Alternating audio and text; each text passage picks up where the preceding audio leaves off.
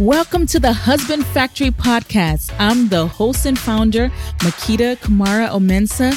Join me here every week where I help single women meet good men and enjoy great marriages using proven faith-based principles. Now, here's today's episode. Hey there, pretty lady. I always love to help you prepare yourself for marriage because marriage is hard work. It's beautiful. It's amazing. Having the person you love most in the world build your life with you. There's nothing quite as wonderful as it, but you have to learn how to be married and to be happily married. It doesn't just fall from the tree.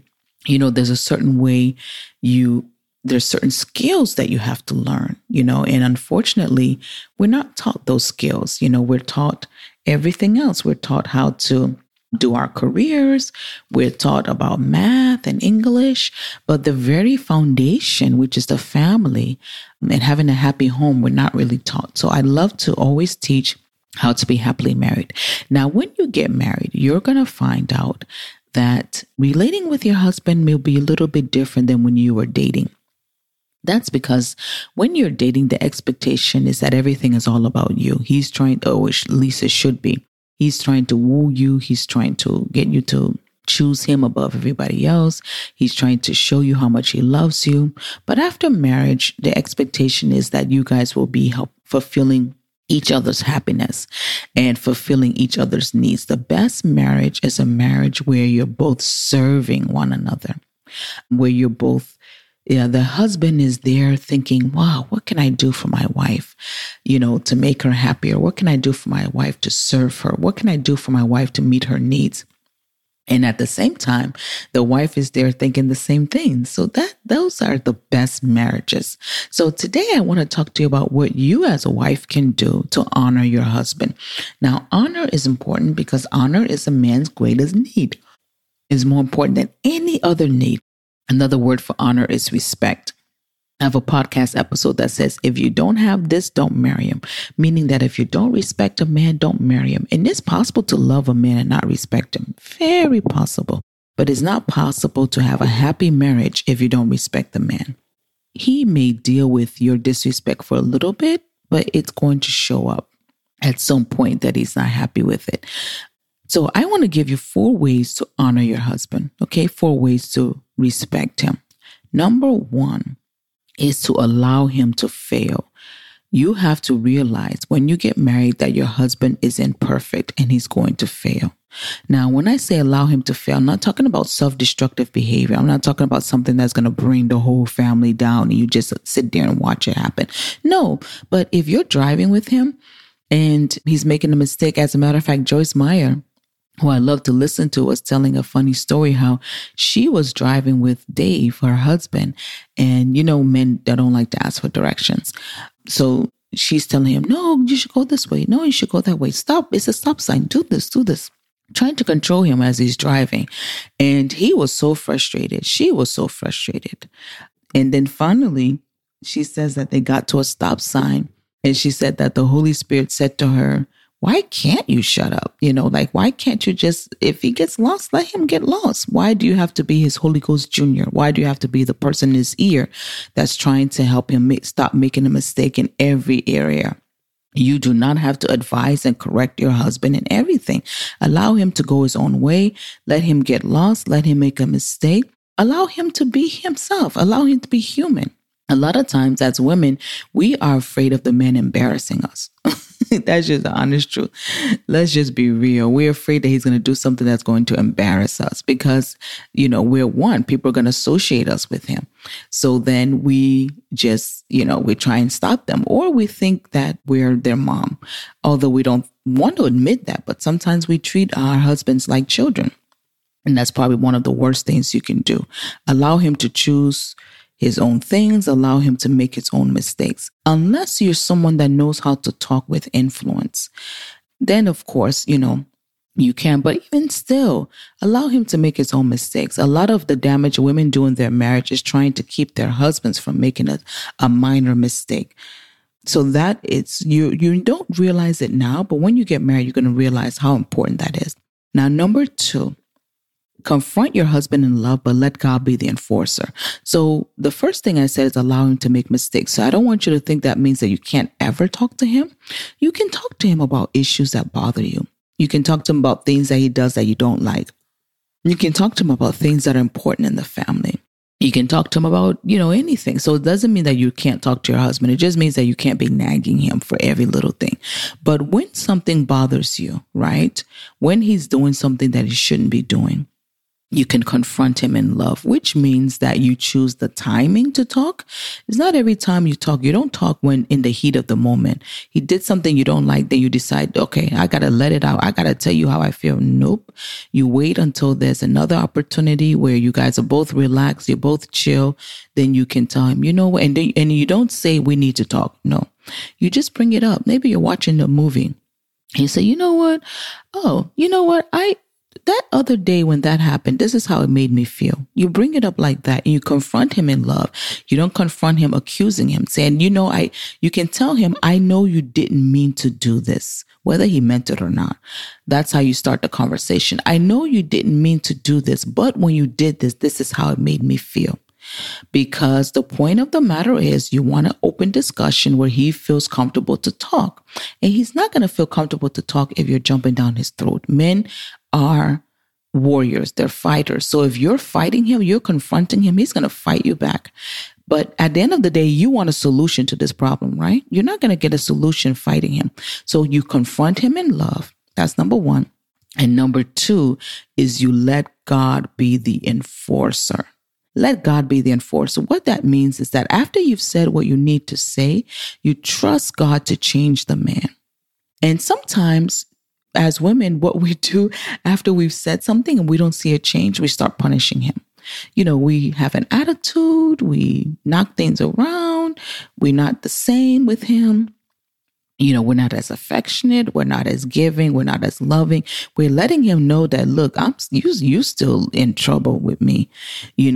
Sometimes we nag sometimes. So you have to make the commitment. Once you've spoken to your husband in love, that you are going to let God to correct him. And you're going to continue to talk about it only to God. Because sometimes what happens is that God will correct you. Maybe you're the problem. Sometimes you may be misunderstanding something. Sometimes it may be something that has to do with trauma from your past and you're getting mad at the man, but it really has nothing to do with him. You have past trauma that when he does things, you interpret it through that trauma. So when you say something and you leave it alone and you only bring it back to God, he can correct all of that. Or sometimes it really is the man, but God will correct him. You can go back in your prayer closet and say, get him, Lord, get him. Just get him. Ask God to get him. Ask God to deal with him.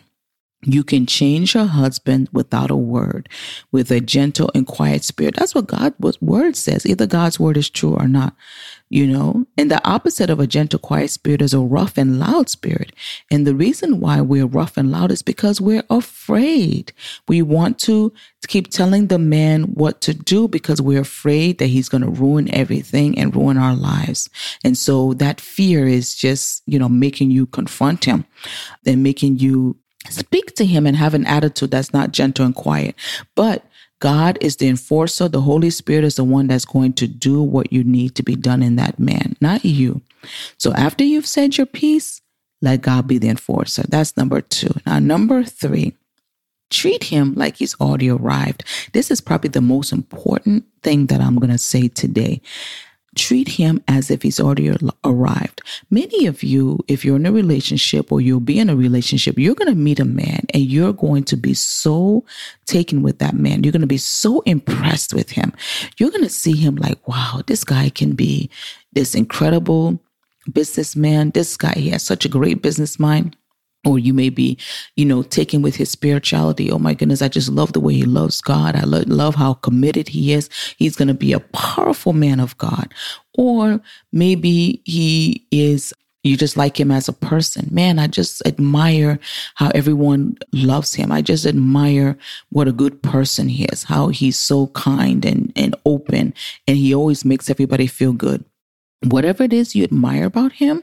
And when you admire a man, you automatically think about what he's going to be like in the future. You automatically think about his ideal self, what could this man become? So what I want you to do is I want you to think about that ideal self, what he can become, and treat him like he's already there. Treat him like he's already that person. Treat him like he's already that powerful man of God. Treat him like he's already that billionaire businessman. Treat him like he's already that amazing community leader. Whatever it is, however it is you see him, that he has the potential to be, that's making you want to marry him and take him off the market from anyone else, any other girl getting him. Treat him like he's already arrived. When you get married, treat him like he's already that person. Because when you get married, you're going to see his habits. You're going to see him in his boxers. You're going to see him in ways that may cause you that picture to fade, because you're going to become so familiar with him. He's not going to be that picture that is so far away. He's going to become so familiar. You see him all the time, and you see him in ways that are not necessarily grand, in ways that are not necessarily like a king, but you have to continue to see the king in him and treat him like he's already arrived, treat him like he's already that person. The Proverbs 31 woman, about her husband, they're saying that her husband is an elder in the gates, but they were attributing that to her. It's because of her that her husband was an elder in the gates. He was an elder in the gates just because it was because of her that he was an elder in the gates. That's something that she did. And you have the potential to make your husband anything you want him to be. Your husband will rise to the level of honor that you give him. So you can dictate how much he does by how much you believe in him. So if you treat him like he's already arrived, you treat him like he's already that king, you treat him like he's already that mighty man of God, you treat him like he's already that powerful business tycoon, you treat him like he's already there while he's in the seed form, while he's not doing too much. He may just have a small group, but you rave about that small group. He may just have one or two clients. You make him feel like he's already got a multinational corporation. You make him feel like he's already there, and you treat him that way. I guarantee you, he will rise to the occasion. He will become that person.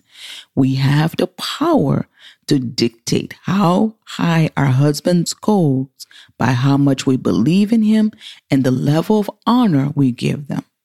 Okay, so I hope you got a lot out of this episode. I'm just going to give you 3 today because there's so much more to say, but I'll just give you 3. I'll save the rest for another episode.